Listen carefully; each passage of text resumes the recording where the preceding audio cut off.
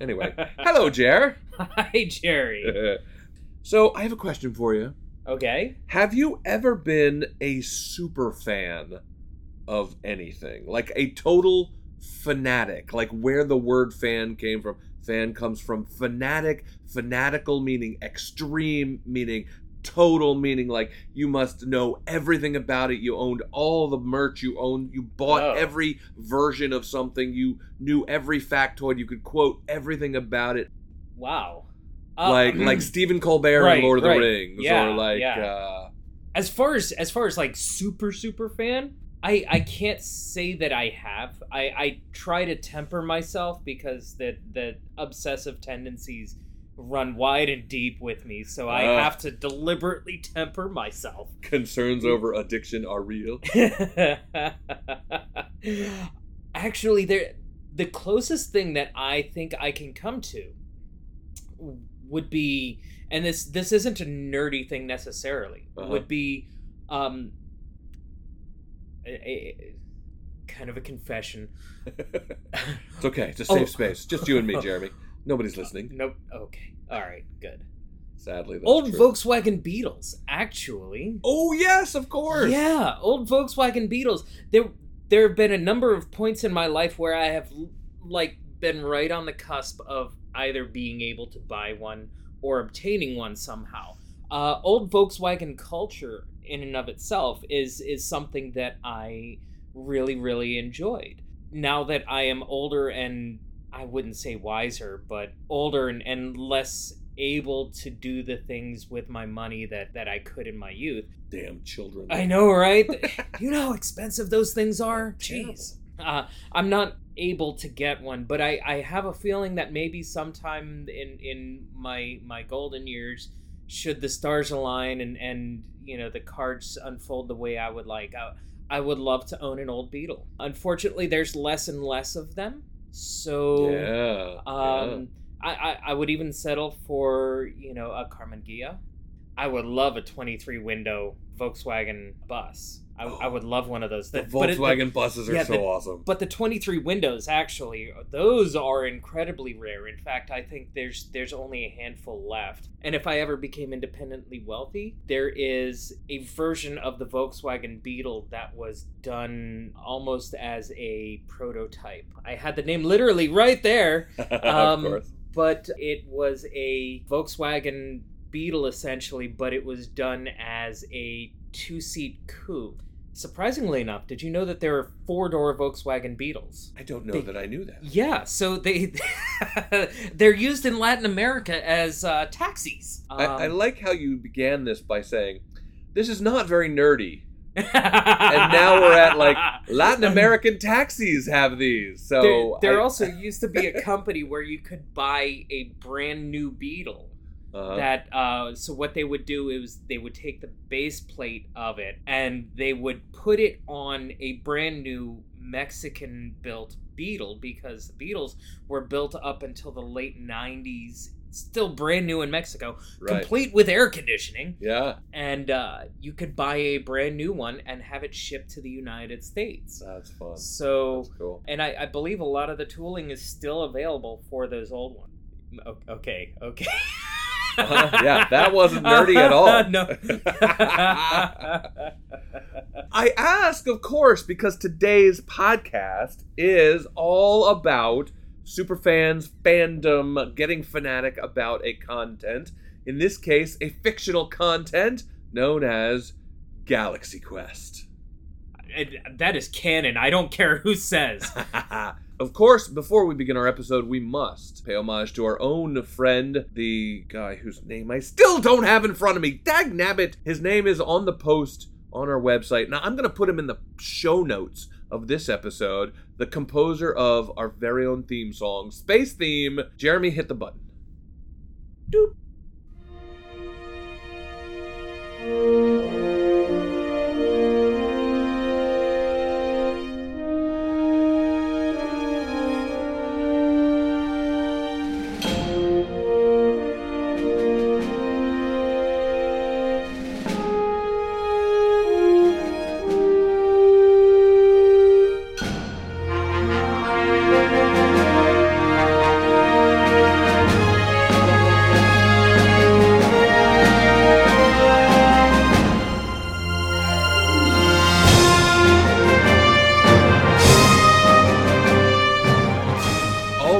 As I mentioned before, today's episode is a one-off, as we like to call the episodes about a single piece of media that we're only going to do one episode of because it is sort of self-contained in one thing, and Galaxy Quest fits the bill. But I think everyone has to agree that Galaxy Quest is totally correct and good for Two Guys in a Franchise. That is perfectly appropriate for Two Guys in a Franchise, because it itself is nerdy in that it is a science fiction movie, while at the same time layering on that fine meta commentary of fandom and making fun of and simultaneously celebrating fandom and nerdiness.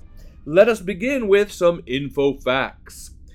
Galaxy Quest was directed by Dean Pariseau, which is actually a really interesting, important fact that I have learned in my preparation for this episode. Then the screenplay was by David Howard and Robert Gordon. Interesting stories there. I'm all full of behind-the-scenes stuff because of what we'll talk about later. The story was from David Howard, produced by Mark Johnson, Charles Neuwirth, and it starred Tim Allen, Sigourney Weaver, Alan Rickman, Tony Shalhoub, Sam Rockwell, Daryl Chill Mitchell, with cinematography by Jerry Zielinski, edited by Don Zimmerman, music by David Newman. Production company was Gran Via Productions, distributed by DreamWorks Pictures, another important little fact. Release date of December 25, Christmas movie, y'all, 1999. Does that make it a Christmas movie? No, it's a Christmas release. Oh. Although it is Tim Allen, and his only other film credit up to this point was The Santa Claus. So that's interesting. So it's a Christmas movie, official. Sure, okay. With a running time of a lean 102 minutes, a budget of $45 million, and a paltry $90.7 million brought into the box office. That's it? At the time, it was, and this is the thing, when DreamWorks decided to distribute it, all right, I'll jump ahead a little bit here. In addition to Galaxy Quest the movie, there also exists, since we have now passed the 20th anniversary of the movie, 1999, so in, I'm not a math guy, help me out, HVAC man. 2019? 2019, thank you. So in 2019, it's 20th anniversary that Galaxy Quest came out with both a book. There's this large, beautiful, like coffee table book. This beautiful coffee table book full of full color, glossy images of behind the scenes information that I have been reading. I'm about a third of the way through it, as well as to celebrate the 20th anniversary, because despite its box office it did all right. It pulled itself out of a hole. It was not officially a flop, but because it wasn't great, it has now achieved cult status because it wasn't a huge box office hit. They also did a documentary celebrating Galaxy Quest's 20th anniversary, and the title of the documentary is Never Give Up, Never Surrender. Never give up. Never give up. Never surrender. Never surrender.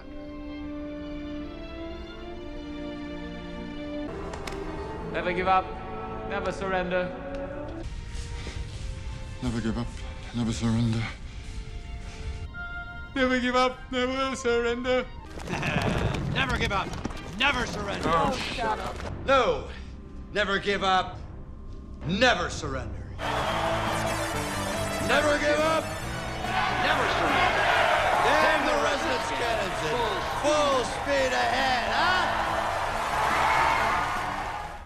And that I watched it on Amazon Prime. So if you're an Amazon Prime subscriber and have that video service, you can watch the documentary, which provides a lot of the same stories as what's in the book, but the book has just more of it in there. And one of those has to do with the fact that when the movie was edited, and especially when the movie was marketed, there was a lot of tug of war between the folks who made the movie, who made a movie for everyone. They were like, this is not just a kiddie film. This is a movie for everyone. Adults will love this just as much as kids.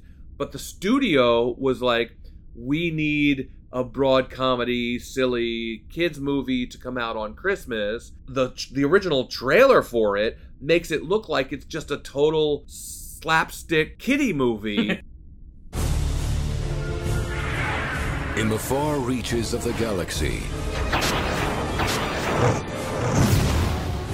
a civilization is under siege. We are all that is left. They've searched the universe for a leader. Stay tuned for scenes from next week's Galaxy Quest. Never give up, never surrender. He will save us.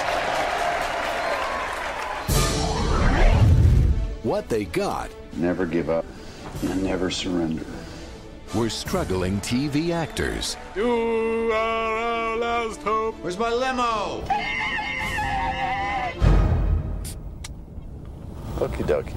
And they're about to put on a command performance 8 million light years away.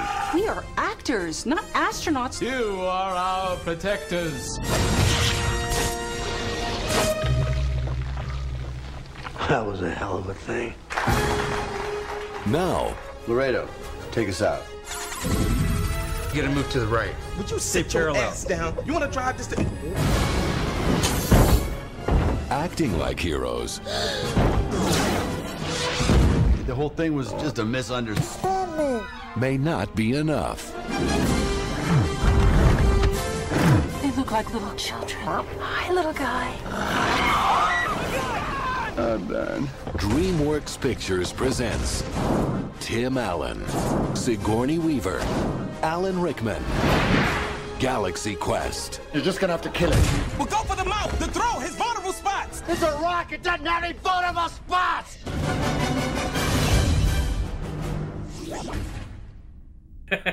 So that when people actually went and saw it, they were like, wait a minute, this is really good for me. I'm really enjoying this. The adults in the audience. And so that's one of the interesting little factoids about the way in which it came out and why it wasn't seen in the theater originally by as many people as like all of the cast and crew thought should see it in the theater. You know what's mildly depressing though is that this coming up Christmas it'll be 25 years. Hush now. Sorry, I speak the horrible. In our family, we call that scary math, and we're not going to do scary math here. I like that. We do not want to depress our listeners. I am going to use that scary math. Scary math. Yes. Math. Yes. We've done that for years. When someone does the math and says, "Well, you know, so and so will graduate. Your toddler will graduate high school in the year." And we're like, don't do that. That's scary math. Don't do scary math. Or how old will you be when your child graduates from high school? We don't do that. That's scary math. No. And yet now we're reaching all of those milestones because my kids are graduating from high school. Anyway, let's return to Galaxy Quest for the synopsis. If you did not watch it, I weep Shame for on you. you. I mourn for you. Shame. You really should fix that, and maybe this episode will convince you to. I brought with me 2 synopses today. One sort of the straight man, and one sort of the comic relief. Just as Galaxy Quest does a wonderful job of balancing, straight dramatic movie, sci-fi adventure action, and broad comedy silliness, I brought both kinds of synopses. So, which would you like to hear first, Jeremy? My opinion is we go with the straight man first. By all means, this go is for it. Mr. Still Smiling's Galaxy Quest: A Film in 3 Minutes. Another YouTube recap, but not from our friends at Movie in Minutes, but from Mr. Still Smiling's Galaxy Quest: A Film in 3 Minutes. I will link and embed the video on the page, on the post. Captain's Log, Stardate 1225-1999. The intrepid crew of the NSCA Protector, commanded by one Peter Quincy Taggart, are engaged against the might of their most challenging enemy yet, fandom, toiling day after day in agonizing conventions, quoting lines and signing autographs for the masses, bitterly resentful of each other's existence. But don't tell actor Jason Nesmith that, as he may decide to go for broke and end up causing an intergalactic fiasco in Dean Parasot's 1999 sublime comedy, Galaxy Quest, a film that takes loving aim at the Star Trek franchise's endless tropes whilst still paying the series the deepest of respect, and features one of the best on-screen ensembles ever gathered. Set initially on the planet Earth, the story follows the cast of a long since cancelled television series, Galaxy Quest, the star of which, Nesmith, played by Tim Allen, leads a totally selfish existence, oblivious to the disdain his co-stars feel towards him. However, when a group of outwardly awkward fans beg for his help and then kidnap him, it's not long before Nesmith discovers that they are actually aliens, known as Thermians, who received the show's transmissions from space and based their entire culture on the broadcasts. And when an evil alien warlord threatens to destroy the Thermians' existence, it's not long before Nesmith brings along his unlikely crew to help them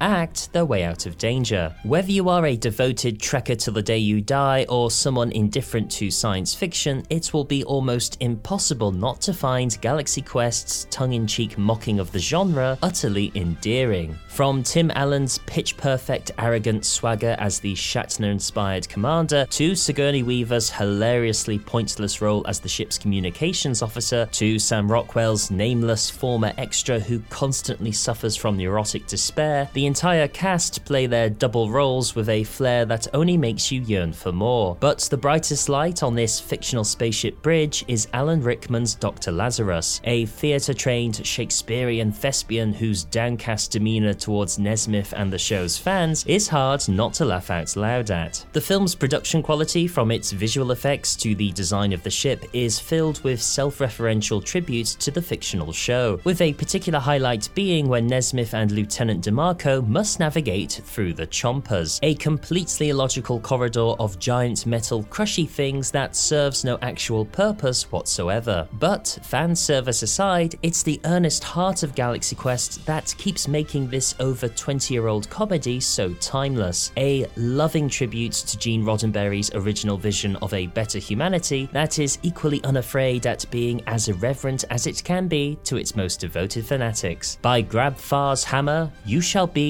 entertained. Oh, by Grabthar's hammer. Thank you, Mr. Still Smiling. I thought that was an excellently narrated recap. I agree. I like that. That was good. That was very well done. Now, for because Galaxy Quest is meta commentary on a genre, I thought, why not have meta commentary on the meta commentary and play for our audience the honest trailer. Are you familiar with honest trailers, Jeremy? Yeah, I've watched some of them. They're pretty good.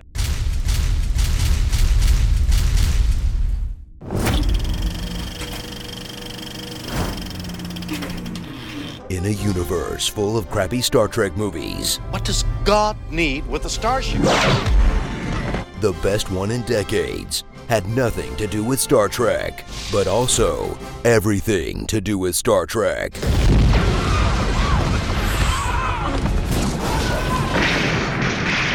Whoa. Galaxy Quest. Suit up for a big-budget sci-fi meta-comedy about niche fandom in the 90s. Wow, it's like they were trying to lose money. In his satire of old-school Trek, spot-on portrayal of fan culture, and hilarious character-driven comedy that morphs into an honest-to-goodness action flick and ends with the film's actors playing the show's actors, playing the crew of a starship, acting out the show in reality in front of actors playing fans of the fake show who pretend that it's real except that it is real. And is this movie genius, or did I just smoke whatever Tony Shalhoub's on? Listen, they're telling me the generators won't take it. When washed-up TV actors get mistaken for their characters on an old sci-fi show, their egos and incompetence could doom an entire civilization. And when your movie needs a bumbling washed-up TV actor with a massive ego, you call Tim Allen. The Toolman shines as a faded Captain Kirk type who wouldn't last 10 seconds in the #MeToo era. The mist of the strange planet is filling my head with such thoughts. But Allen's best and possibly only example of real acting is improved by the rest of the great cast, as Sigourney Weaver plays against her type of the strong female lead to play two melons supported by a wetsuit. Sam Rockwell, who in the film's only flaw does not dance at any point, and the late great Alan Rickman, who walks the razor's edge of playing an actor full of contempt for Tim Allen and being an actor full of contempt for Tim Allen. All right, this is always about you, isn't it? What an insane collection of talent. Did you know Dwight's in it? The crew even has the Mythbusters. For all we know, that's Destiny's Child. Stare in awe at a film that nailed the rise of fan culture back when the internet looked like this. That website's still up, by the way. That absolutely nails our obsessive cataloging of pointless details. The sequence is 2242. The fact that most hardcore fans mistake fiction for reality. We programmed the food synthesizer for each of you based on the regional menu of your birthplace. And the insight that a fan's real fantasy isn't going on an adventure. It's finding out that all the time you spend watching TV wasn't a colossal waste of time. It's all real. I knew it! I knew it! The only thing they couldn't predict is how much money you could make off nerds these days. If Galaxy Quest was real, they'd have a CBS All Access show no one watches, and a crossover episode with the Orville. Wait, is the Orville ripping off Star Trek or Galaxy Quest? So kick back and enjoy a truly underrated film, or at least underviewed, because this is a movie with something for everyone that got marketed like a dumb screwball comedy. You want to drive this to... They're not just acting like heroes. But anyone who sees it loves it, especially the people in charge. We've all gone on record as saying one of our favorite Trek films is Galaxy Quest. See? It's JJ's favorite, and everyone agrees with his opinions, right? Starring To Infinity and Never Give Up, Never Surrender, Nipley. No joke here, just a hardcore thank you to Alan Rickman. The Marvelous Mr. Monk. Hi, I'm a nerd, and that's a PC. And Comic-Con. Star Trek Deep Cut 9.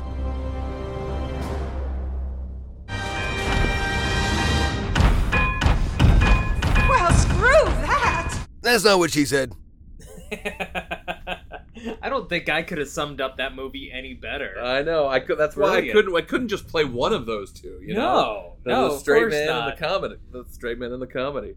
So, Jeremy, I've been talking for quite some time. You rewatched Galaxy Quest for this podcast. What did you think? I rewatched it with my youngest son, who sat there slack-jawed, gawking at it. He had never seen it? He had never seen it. That's so funny! Oh my god, we are the same people. I watched it with my eldest son and my wife, both of whom had never seen it. Oh, really? Yeah! No, that's so fun. My wife actually turned me onto it years ago. She's like, you haven't seen Galaxy Quest? I'm like, I can't say that I have. She's like, and you call yourself a Trek nerd? And so... That's awesome. It is probably the greatest homage film that you could ever ask for. And of course, this episode is dedicated to Alan Rickman. We miss you. It is an amazing film. I love it. I'll watch it again, over and over again. So how did your youngest son take it? He loved it. Yeah. He thought it was great. He's of that age. He'll soon be 11, but he's of that age where that slapstick comedy and the weirdness of it appealed to him, but he didn't get the inside jokes in it, which is fine. Yep. But yeah, it was one of those films that you could, convince your spouse to go to because it's a funny film that's good for the kids, but then at the same time you can sit there and geek out at like all the little nerd stuff, the Easter eggs and the homages and all of that stuff to it. It is the perfect film. I watched with my wife and my eldest son, neither of whom had ever seen it before. I know. Well, I fixed it now, see? Yes. My eldest son, of course, loved it and understood a whole lot of the references and the reverence and the making fun of. My wife's response was, I'm really glad I got to see this after being married to you for 20 years. Because She said, because I appreciate it so much more now than I would have back then. So 20 years of marriage was simply preparation for watching Galaxy Quest. That's right. You have found your calling, Jer. That's right. It's a very small niche, but it's mine. So what? All right. How do we talk about this? Because it's just so good, and everything is in it is so very good. You know, the thing that struck me in this watching, because I've seen it many times over the years. The thing that struck me in this watching, the phrase that kept coming back to me as I watched it was, they do such a delicate dance. And what I mean by that is they bounce so flawlessly between, on the one hand, broad comedy, you know, like just ridiculous silliness, you know, like a drunk hungover Jason Nesmith, you know, looking over his shades, looking around going, wow, usually it's just some cardboard walls. You guys went all out, you know, thinking that he's at some fan event. And he's like, just give him the blue blasters and give him some of the red blasters. That should take care of it. You know, not realizing that he's doing something for real. And then like, you know, 5 minutes later, yeah, he retaliated and half our crew died. You know what I mean? It's like, and if you think too much about it, the amount of sentient life that is killed in this movie is staggering. There's like Saris has basically committed near genocide of the Thermians because the crew of the Protector is like all that's left of them. Their planet's gone and destroyed, but we're laughing our asses off at Rock Monster throwing Tim Allen around without his shirt on. So the fact that they can go from that and then have the moments that are those key dramatic moments in which suddenly you went from, wait a minute, I was laughing hysterically 5 minutes ago and now I'm about to cry because Mathazar is learning the truth of things, or because Quellic is about to die, it's just masterfully done in a way that, again, comes back to, I teased earlier that we had to talk about the director of the movie. Because had you been aware of the fact that Dean Pariseau, who directed the movie, was not the movie's first director? No, I was not. The producers, when they went out to find a director, when they were shopping the script around, the first director of Galaxy Quest who signed on and began working the movie, a whole lot of the department heads he hired, and they had started production design and creature design, and it was in the beginning of the casting, was Harold Ramis. Really? Yes, Harold Ramis of Caddyshack and Ghostbusters, and he was the name in comedy. Back at this time, and everyone involved in Galaxy Quest was so excited to have Harold Ramis helming Galaxy Quest. He was the director. And then what ended up happening was the studio and Jeffrey Katzenberger, because it was Steven Spielberg, Jeffrey Katzenberger, and the other guy whose name I can't remember, my apologies, formed DreamWorks Pictures as a brand new theater, a brand new studio at this time, and they needed hits. They needed big movies to prove that DreamWorks was a thing that was going to survive, that it was that it wasn't just a flash in the pan kind of thing. And so Jeffrey Katzenberger, who was one of the heads of DreamWorks, wanted Tim Allen as the star of the movie. Harold Ramis really had his heart set on Kevin Kline. Kevin Kline being to play the role of Jason Nesmith. Okay. Right? All right. And you can kind of see where that's going, right? Yeah. You can kind of see that. And both the book and the documentary film tell the story of when Harold Ramis and Jeffrey Katzenberger and Tim Allen met for a breakfast meeting to discuss the movie. And Harold expressed his skepticism over Tim Allen, who he didn't really know very well, and was like, he's just a comedian who had a sitcom, that kind of thing. Whether, he was like, I don't know if he has, and he wanted Kevin Kline really badly at this breakfast. Tim is like eating his breakfast, and they're having a lovely conversation. And then Harold Ramis expresses some uncertainty, And Tim, like, puts his fork down and is like, oh, wait, I don't have this part. And Jeffrey Katzenberger looks at Ramis, and Ramis looks at Katzenberger, and Tim Allen is like, do the two of you need a minute? Shall I just... And he excuses himself from the table, and, like, the two of them... Ultimately, Harold Ramis leaves the film. And this is... And then the producers talk about the fact that once a film is up and running, you know, it's like a giant train. Yeah. And once the train is on the tracks and rolling, you can't... If you stop it, you risk killing the project, right? Yeah, you lose the momentum. So the producer, Mark Johnson, was a personal friend of Dean Pariseau, and basically kind of bullied Dean Pariseau into taking the job. Like he was like Dean was unsure if he was ready, because Dean Pariseau at the time, he had only directed one movie, Home Fries, which was his connection to Daryl Mitchell. He had only directed Home Fries, which was this low-budget comedy, and was not a director in the category of big-budget, sci-fi, must-deliver blockbuster movies. The director, Mark Johnson, knew him, knew he could do it, and said, I kind of need you to do this. And so he stepped in and kind of took over and just ran with, ran with the train as it was rolling. And it turned out that the story that Harold Ramis was going to tell was almost entirely comedic. There were chunks of the script that the screenwriter had added for Harold Ramis that almost all came out with Pariseau, because Pariseau, as a lifelong sci-fi fan who reverenced the source material, he was like, no, we need to play this like a drama. We need to take this seriously. That's how this story works. And he was so right, you know? Yeah.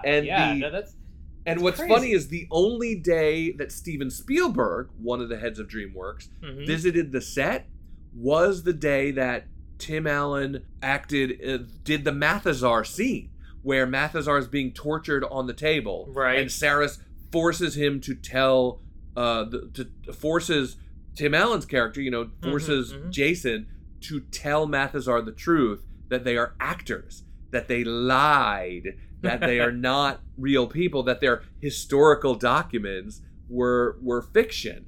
And the heartbreak of it, and the dramatic acting that Tim Allen does. Explain to him who you all really are. Tell him. Explain!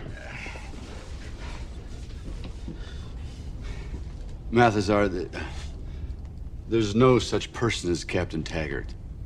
My name is Jason Nesmith. I am a actor. We're all actors. He doesn't understand. Explain as you would a child. We pretended.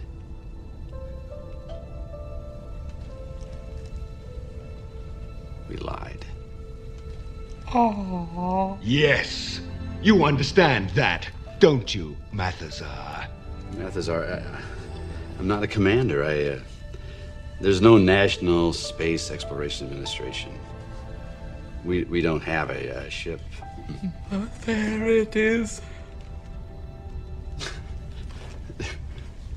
That ship is that big.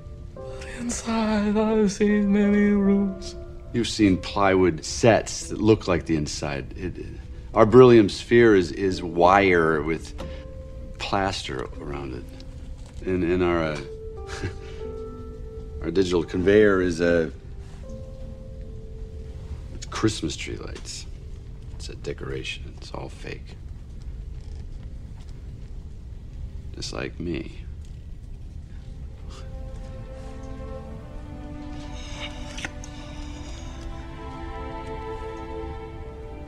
It's difficult to explain. On our planet, we pretend to entertain, and Mathazar, I am so sorry. God, I am so sorry.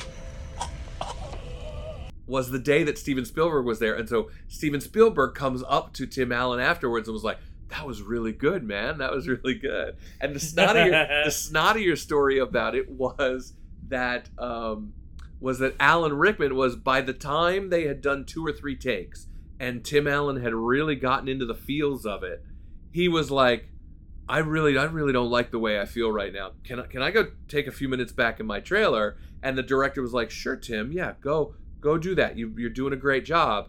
And then the story goes that Alan Rickman turned to somebody next to him and was like, I think Tim Allen just experienced acting for the first time.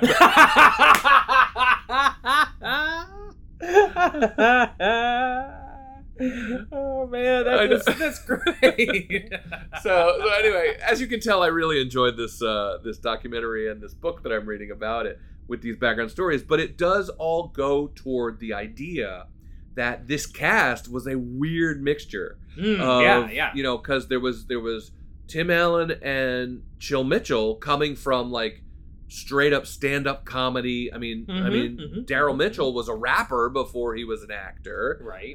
So they came to set and they had no process. They did not come from any kind of drama school or theory of acting. Whereas then you get like Sam Rockwell and Alan Rickman, who have their very serious process in which a few minutes before they yell action, they have to get into their character, and they need their quiet time, while Tim Allen is just ripping fart jokes and noises and everything else in the background. And so the two of and all of that bouncing off of each other were ways just made the magic that is Galaxy Quest.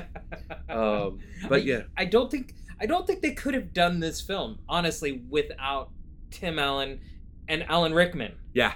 The dynamic between the two is amazing. You can see the chemistry there. Yeah. And the character growth also in a movie that's 100 minutes long. Yeah. The character growth, especially between those two, heavy hitters. You've got the heavy hitter of comedy and the heavy hitter of drama. And then you've got the sci-fi heavy hitter in Sigourney Weaver. Yeah, she brought that sci-fi horror-esque background to it.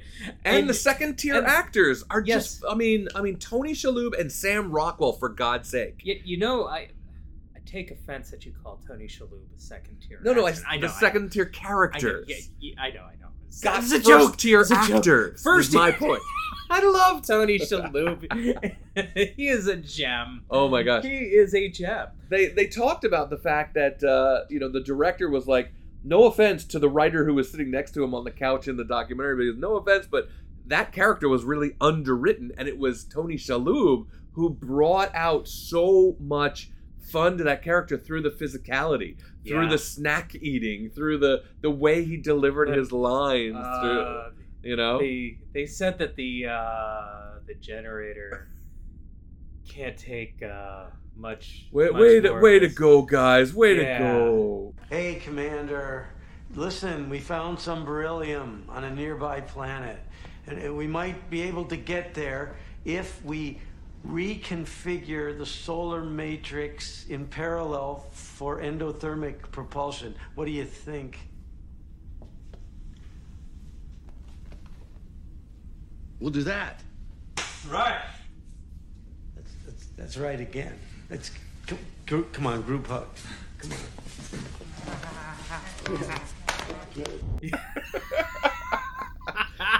It wasn't until like the 4th time I watched Galaxy Quest that I realized, like, oh, he's high the whole time. Yeah. Oh man. Oh yeah. Oh. But what? Yeah, I keep trying to find the right time to insert by Grabthar's hammer. Yes. Yeah.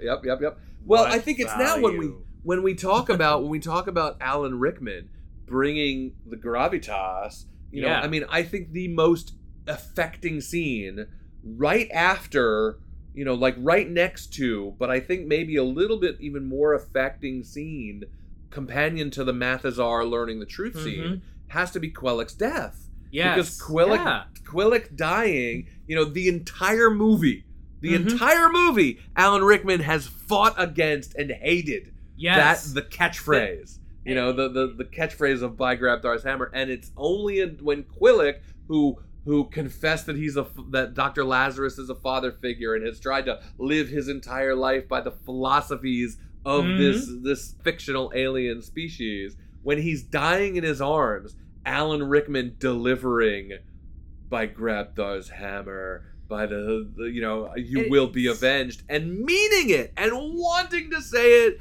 and meaning it, and then immediately going out and going after all of the aliens. It's just amazing. The way that, though, you could see his disdain for just the entire character that he played on TV. You could see the disdain for it. Yep. And especially his little catchphrase there, his little slogan. And then delivering it towards the end of the film, unironically, That's right. Yep. And in a way that doesn't feel cheesy or forced. Yeah. That, I think, is testament to his acting ability. It's just not fair. All right, Quillick. Let's get back to the command deck.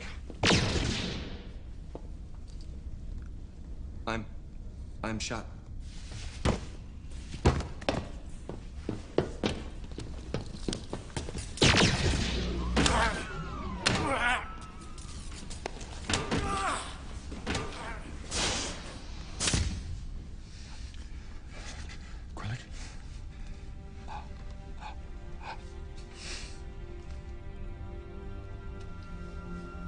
That's not too bad. We'll get you to the medical quarters and you'll be fine. It has been my greatest honor to serve with you. I have been blessed, sir. Don't speak, Quillick.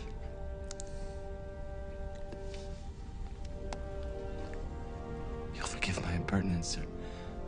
But even though we had never before met, I always considered you as a father to me.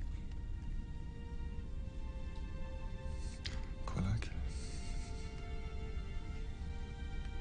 By Grabthar's hammer, by the sons of Warvan, you shall be avenged.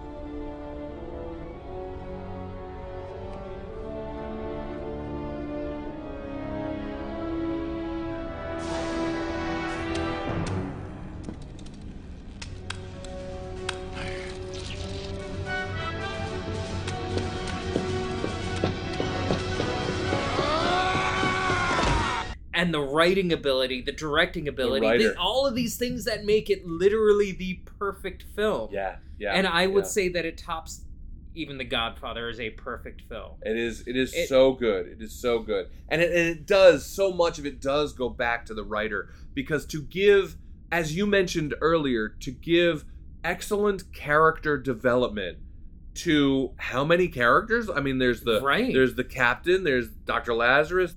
Everybody gets something. You know what I mean? Yeah. All the characters even the termites get something to do. And that goes back to the writer. He describes when he cracked the story, because the original story, you'll notice there's two credits. There's the screenwriter credit for Bob Gordon, and then there's the story credit for David Howard. Right. David Howard had the original idea, but his original idea was for a movie called Captain Starshine, in which Captain Starshine was about a washed-up actor who played Captain Starshine in a 1970s sci-fi TV show, who resented the fact that he had been pigeonholed as this captain, and never got any more of a career. And that was really kind of the genesis. I mean, it's almost like write a movie based on Shatner's SNL skit about getting a life, you know what I mean? Kind of a thing. That was the original genesis kernel of the idea, and it was the screenwriter Bob Gordon who flipped it upside down and said, no, what if the actor who played the captain loved being the captain and desperately and would do anything to be the captain again?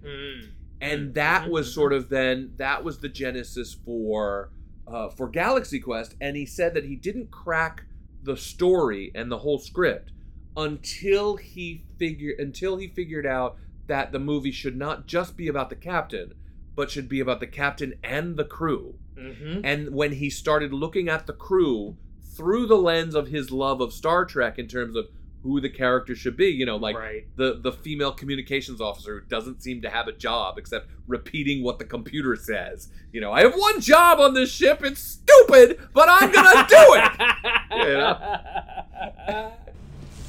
Can it be repaired? Computer, can it be repaired? Damage to beryllium sphere, irreparable. New source of beryllium must be secured. We need another one. You broke the ship. You broke the bloody ship. Computer, is there a replacement beryllium sphere on board? Computer, is there a replacement beryllium sphere on board? Negative. No reserve beryllium sphere exists on board. No, we have no extra beryllium sphere on board. That is really getting annoying. Look, I have one job on this lousy ship. It's stupid, but I'm gonna do it, okay? Sure, no problem. And then from that to then picking all the pieces, putting all the pieces in place, from the engineer to the nameless red shirt, let's call it what it is.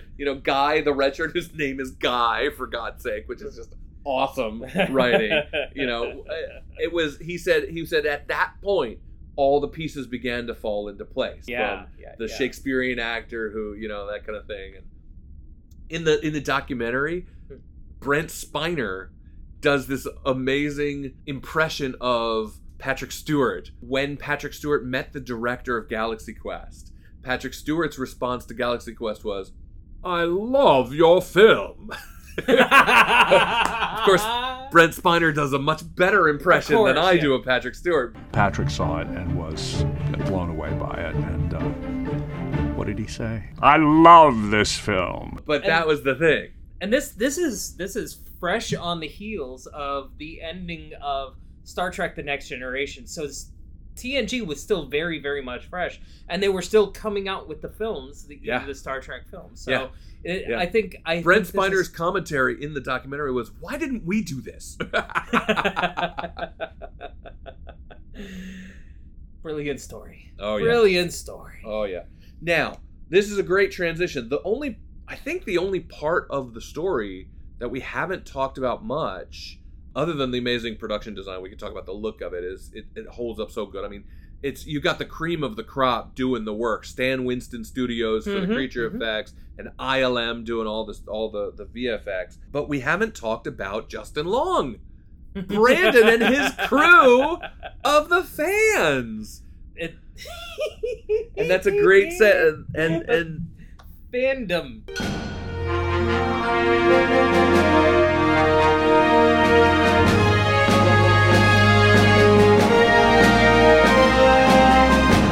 Yeah, fandom. Fandom. What's funny is, again, with that tug of war between DreamWorks and the movie and the filmmakers, there was a clamoring by the filmmakers. By the studio. The studio had actually at one point said, "We want to pull out the whole subplot with the fans," and it would have killed the movie. Exactly. It would have killed the movie. That's exactly what the filmmakers said. They were like, you can't do it. That is the beating heart of this film, is the fact that, is that moment when Tim Allen says, Brandon, it's all real. I knew it! Hello? Anybody there? Hello? Hello? Got him. Listen to me. This is Jason Nesmith. I play Commander Peter Quincy Taggart of NSEA Protector. We accidentally traded Voxes the other day when we bumped into each other. Oh, Commander, I see. Okay. What's your name, son? Brandon? Brandon, I remember you from the convention, right? You asked all those little technical questions about the ship, and I was a little short with you. Yes, I know, Commander, and I actually wanted to tell you that I thought a lot about what you said. It's okay, now listen. But I want you to know that I'm not a complete brain case, okay? I understand completely that it's just a TV show. Oh, hold. I know there's no Wait a minute. beryllium Stop sphere, for a no second. digital Stop. Wait. conveyor, no ship. It's all real. Oh my God, I knew it. I knew it. I knew it.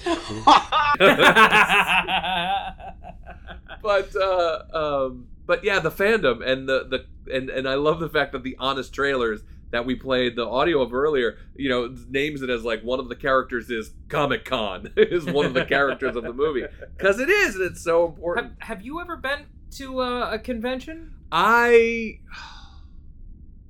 will confess that I have not. Oh, Jer. I want to, but I haven't. I've never been. So I've been to a few cons, actually. I've been to a Star Trek convention up in Maryland. It was a little tiny thing. I mean, there was maybe 400 or 500 people total there, and that included the merch section, and there was nobody really famous on the panels. I like how 500 like people is a tiny thing. yeah, but I mean, all you have to do is look at someplace like Comic-Con where it's 500,000 people. Yeah. I primarily go to anime conventions, and nerddom gravitates towards nerddom. Mm-hmm. So you wind up at these conventions where you have people that are, you see some of the Star Trek conventions, and then people are wearing Star Wars cosplay. Sure, yeah. Cosplayers. And you have anime conventions where people will show up as video game cosplayers. Sure. Yeah. So it's an incredibly fun experience at a convention, but there's also some negative sides of that fandom, the nerddom and things like that. I think the one that's probably most apparent is the gatekeeping. It's, well, you're not a true fan because you don't have this or this or this, or you haven't seen that or this. Any true fan, how can you say that you're a fan of something because you're not like me? So that gatekeeping is very strong. Luckily, I would say a good 60 or 70%, a good majority of nerds out there are just excited that there are other people that are excited about something in the same ways. Maybe not to the same extent. For every one gatekeeper, there's 2 or 3 or 4 or 5 people that will come to their defense. And that's what's... I also... Now, I haven't been to cons, but just my experience of just letting my nerdiness be known in the world, one of the things that I find real interesting about Galaxy Quest in particular is that it is a product of 1999. It is a product of the early days of the web, when instead of referring to the internet, we most often spoke of the World Wide Web, information superhighway. That's right. And the idea of Brandon and his friends, being online, and you have some of the schematics, and I have some others of the schematics, and nobody has a full copy of the whole thing, and so we've got to get so and so on the video chat to do that. And frankly, the way that Brandon and his friends network online at that time was cutting edge. I mean, to have a video window where you could video chat, that was, Brandon and his friends were clearly wealthy, because that was not cheap stuff to be able to do at that time. Right. And but the idea being that the internet allowed nerds to find each other. That at that time, to be a nerd, when we were growing up, because this is basically what we're talking about, is when you and I were growing up. I mean, 99 was when I was, I was then in my mid-20s. At 99, but just prior to that, being a nerd meant you often felt excluded. You often felt derided. You were often, to be a nerd meant you had to be careful about who you told what, because the bullies would come looking for you, because nerddom was something that was scorned and put down. And it was the conventions, and it was the internet. I think those are kind of the two things that kind of sprang up and grew up together side by side. The cons and the internet were kind of two things that grew up together that allowed more and more nerds to come together and know each other and feel supported and feel included by something that then ultimately, as Will Wheaton, who's a prominent voice in the Never Surrender, Never Give Up, Never Surrender documentary said, the nerds inherited the earth. If you look at pop culture today, I mean, the superheroes and everything, and the sci-fi and everything else, it's I imagine, like you were saying, your experience of cons are there's the small percentage of gatekeepers who are the exclusionary, snobby, snooty nerds. Yeah. Then there's the larger percentage of the nerds who just celebrate and love and include and just want to be part of it. It reminds me of another quote. Will Wheaton said that in his mind, cosplay is pure love, is just an expression of pure love. That cosplay is an expression of pure love, and I really like that description. Can I say though, having been to a lot of cons, I can't even count how many. One of my favorite things is there are two things about cosplay that I really, really love, makes me super happy, makes me go squee, is when I see children cosplaying. Yeah. And it's not just when the parents design the costume and put them in it, and the kids are like, Mom, you're making me wear a costume.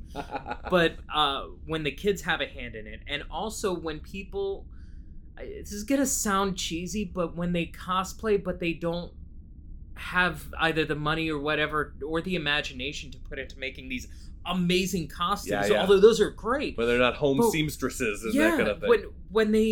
When they do something just purely for the love of it, and they don't care if it's cardboard boxes with some spray paint dripping off of it. Exactly. Yeah. You're right, it is pure love. Yeah. Pure love. Yeah.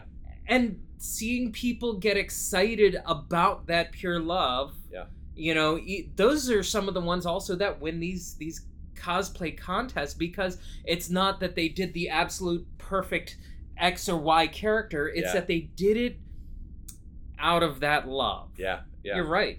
I wonder if there's a third category of con attendees now that sci-fi fantasy, with Game of Thrones, with House of the Dragon, with all these, with so much sci-fi and fantasy, and especially superhero culture becoming pop culture. You look at something like San Diego Comic-Con, you mentioned, with like the 500,000 participants, with the Hall H, and all of the various presentations where the new shows get announced and trailers and the cast come out and everything, being such massive monster events. I wonder if the cons have a third category of attendee, which is the casual fan. Oh, of course. Those who are not nerds, but who are fans of the stuff that's suddenly popular, and they either are interested enough to go and to learn the new stuff, or fascinated by those who are real nerds and fans to go and participate and see what that's like. And I just wonder how that has changed the culture and or the experience of cons over just the last couple of decades. Oh, definitely. And even I saw it even in the earlier days when I was going to conventions. There were people that were there just to have a good time. They weren't necessarily uber fans. They weren't the ones that cosplay or have weird random factoids crammed in their brain. They're just there because they wanted to have fun, and that's primarily what it's about. But I do want to relay a little bit of a story here about one of the cons I went to. You can't help but get wrapped up in the excitement of a really good convention, okay? And we were at one in Orlando that is now, it had run its course and is now over by a good decade or so. It's called J-Con, okay? And it was primarily, of course, anime, but it was also some fantasy, some sci-fi, video games, things like that. We were standing in line for some panel or show or something like that, and people would walk by and they said, "Oh, what are you in line for?" "I don't know, just get in line." And so we started this thing called Line Groupie, okay, where you just get in a random line for no reason. And what really shocked me is I'd never heard that term. My wife, who had been going to conventions long before me, had never heard that term. But we were at an anime convention last January, last year. There was a line for something, and someone said something about being a line groupie. And it made me feel good. I'm like, line groupie? I'm in! What are we waiting for? Don't know, it's fun. That's awesome. So I don't know if I was the one that inspired that. Coined the term. That coined the term, but... Did you make fetch happen? Look, fetch is not going to happen. Stop trying to make it happen. If you're at a convention and you hear line groupie, think of me. Absolutely. All right. I will do that. I will do that. Jeremy Duff claims line groupie. I do. I claim it as my own. Excellent. I love that. Trademark. I love that. I think the fact that Galaxy Quest is, we didn't really talk about like what were the science fiction tropes that Galaxy Quest made fun of, because and there's a long list of them, yes. But I think one of the things that it got right was the fact that in order to have a movie that commented on fandom, you had to have the convention and the cosplay. Not only did it serve as a plot device to allow the Thermians to look as weird as they looked and for nobody to question it. Exactly. I mean, it did that, but simultaneously by having the con is nerd church. The con is where those who, back in their own regular lives, feel weird, excluded, alone, separated, that kind of thing. Conventions is where we can get together and feel like we belong to something bigger than ourselves. Where we don't feel weird, we feel accepted, embraced, we feel loved, we feel connected, we feel our knowledge and our love and our excitement and our choices and the way we spend our time and the things that we do at home are brought together and shared in common. It really is a spiritual experience from that point of view of being connected to somebody else through a shared love of something bigger than ourselves. And also that interesting relationship between artist and fan, between creator and fans, that creators create for fans and fans make fans make creations possible. That interesting back and forth. I didn't say that really great, but hopefully you get some idea of what I mean. It's a symbiotic relationship. Yeah, that's the word I was thinking of. Yes, absolutely. Fans and creators. Indeed. I recommend you find a con that appeals to you. I have always wanted to go. About the time that I really wanted to go was also about the time I started having children. As you've already mentioned, suddenly the amount of funds for non-necessary things goes through the floor. So what you do then is you get your kids so involved with it that they're willing to put up their own money to go too. I see. All right. I'm into that. It works. I'm on my way. My son definitely would do that. Oh yeah, no. Now he's got his first grown-up job, so yeah, we could do that. Yeah.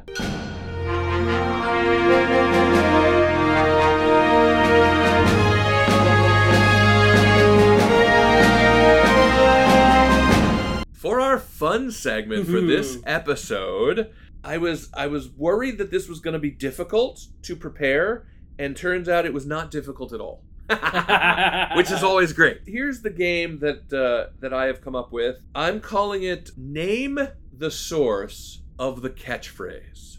Oh. Or more specifically, maybe a better name is just Sci-Fi Catchphrases. Name the franchise. So I discovered that on Wikipedia, they have an entire Wikipedia page called Science Fiction Catchphrases. Why am I not surprised? I know. Why would I have questioned? Now, interestingly, they have a subcategory page that is nothing but Star Trek sayings. Star Trek has its whole other category. I'll save those for later. Okay. But I thought what might be fun is I will read a selection of the catchphrases from the Wikipedia Science Fiction Catchphrases list here, and you have to try to identify as best you can either the franchise or the exact source of the catchphrase. Okay. Okay? All right, so let me see. Let us start with this one. Bite my shiny metal ass. Bite my shiny metal ass?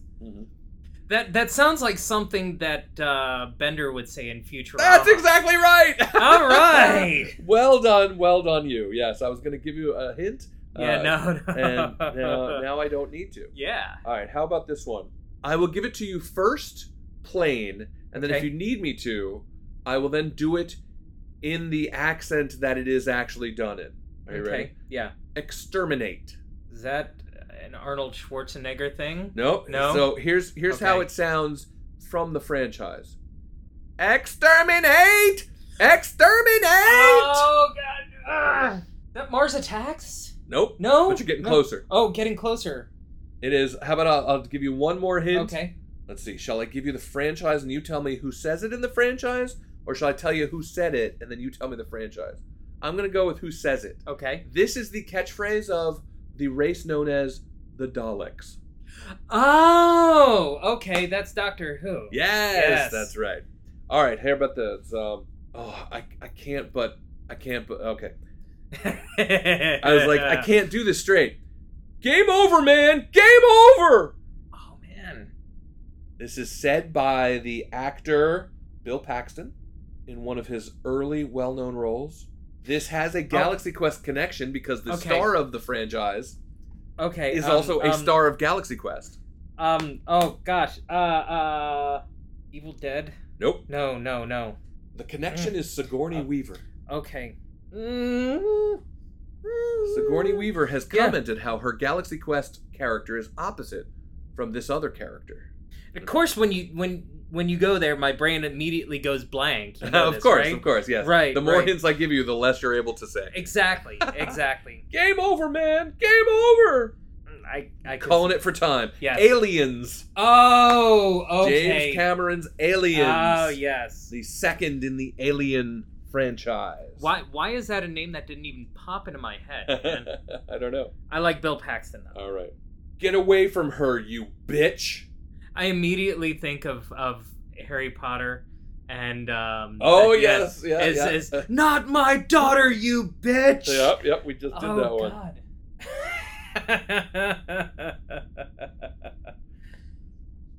You're gonna kick yourself. Yes, I will. I'm sure I will.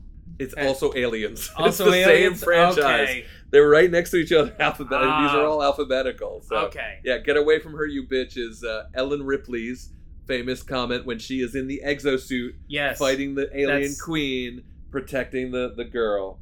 All right. Get to the chopper. If you want to live. Fun fact, I gotta tell you, there is a death metal band called Austrian Death Machine, okay? Okay. They make their songs based entirely off of Arnie movies.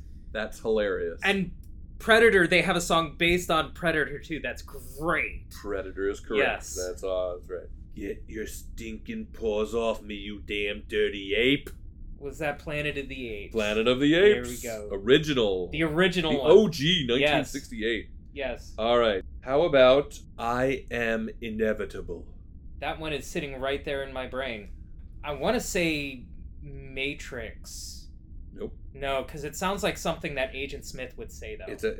Yes, it does. You're right. I does, get that. yes, That's fun. But nope. Here, I'll give you a hint. Okay. Oh, Thanos. There you go. Yes. I can do this all day. I think that actually shows up in multiple films. Probably, but it most recently made most famous by America's ass himself. Oh yeah, no, I know. As Captain America, but I'm trying to think.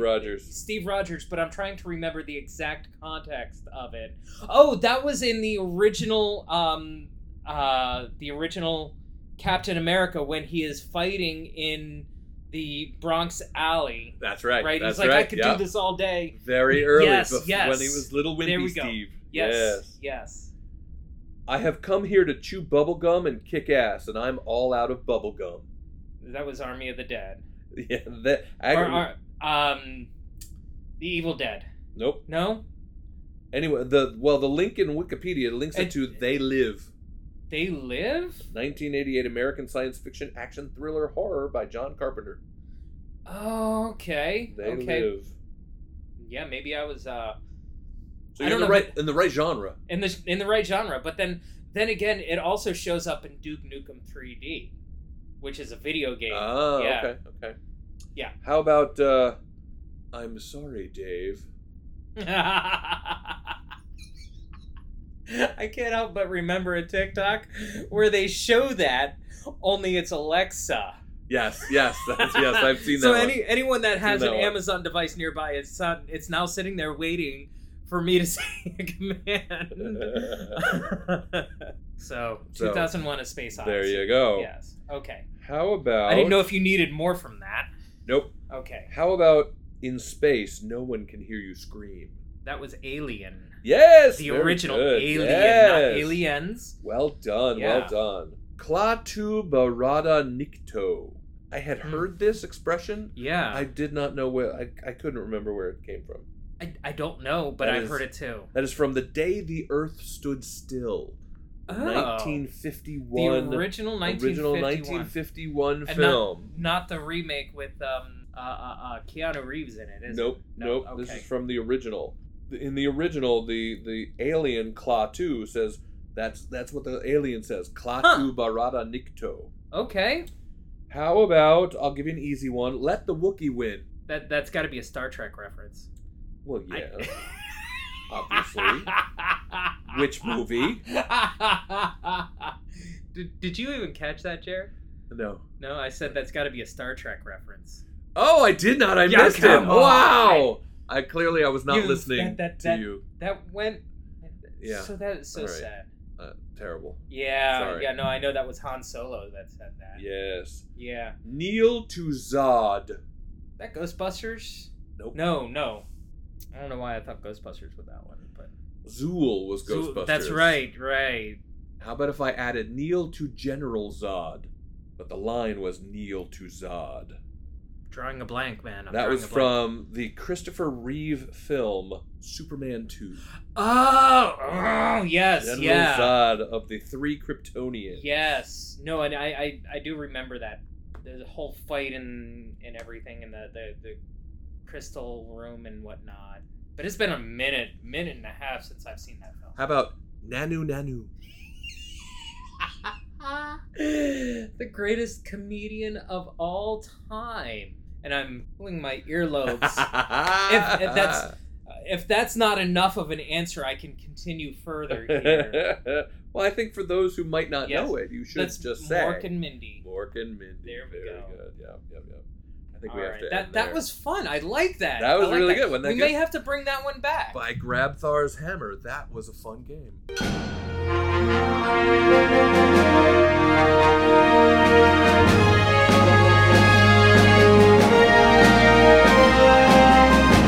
And now we come to one of our favorite segments of Two Guys in a Franchise, where we spin the Wheel of Random Episode Selection for our next episode. In our next episode, we will be talking about the MCU, the Marvel Cinematic Universe, Phase 2.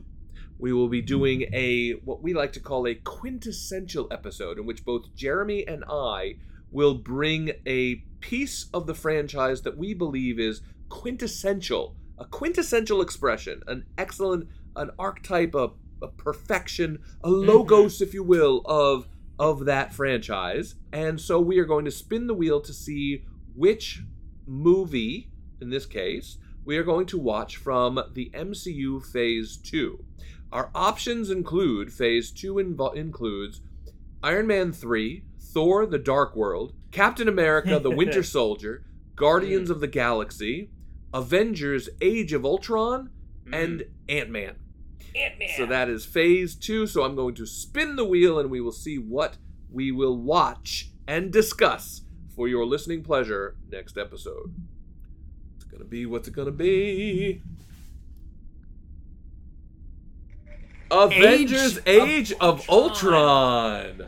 That, All I think that right. started the dark timeline with the Avengers. Avengers: Age of Ultron, the movie. That is the second Avengers movie, also directed by Joss Whedon. I love Joss Whedon. With the amazing performance by James Spader as Ultron, the voice of Ultron, giving that amazing voice Also, performance. the introduction of the Scarlet Witch. Yes. Yes, it is. That's right. That's and exactly Silver right. Surfer, Yes. her brother. Yes. Yes. So that I like the movie. It is, in my opinion, where I think the Avengers started taking that darker turn. I think it took the darker turn there. So. Well, we'll talk more about that next week when we talk about Avengers Age of Ultron.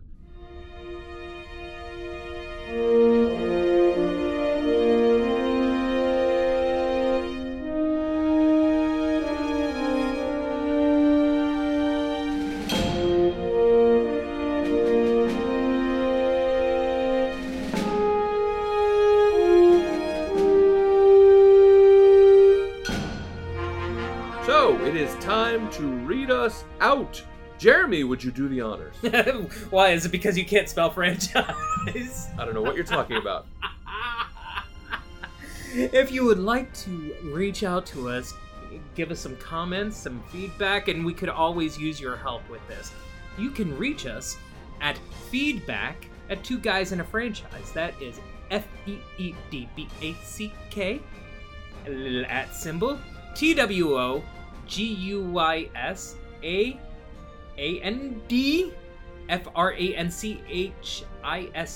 TWOGUYSANDFRANCHISE.com.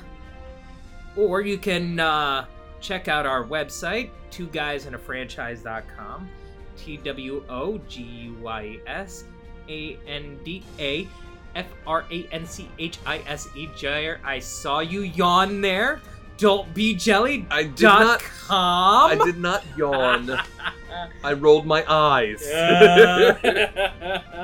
Personally, I believe our audience can probably spell Two Guys in a Franchise. But can you? All right, everybody, we hope you have a nerdy week.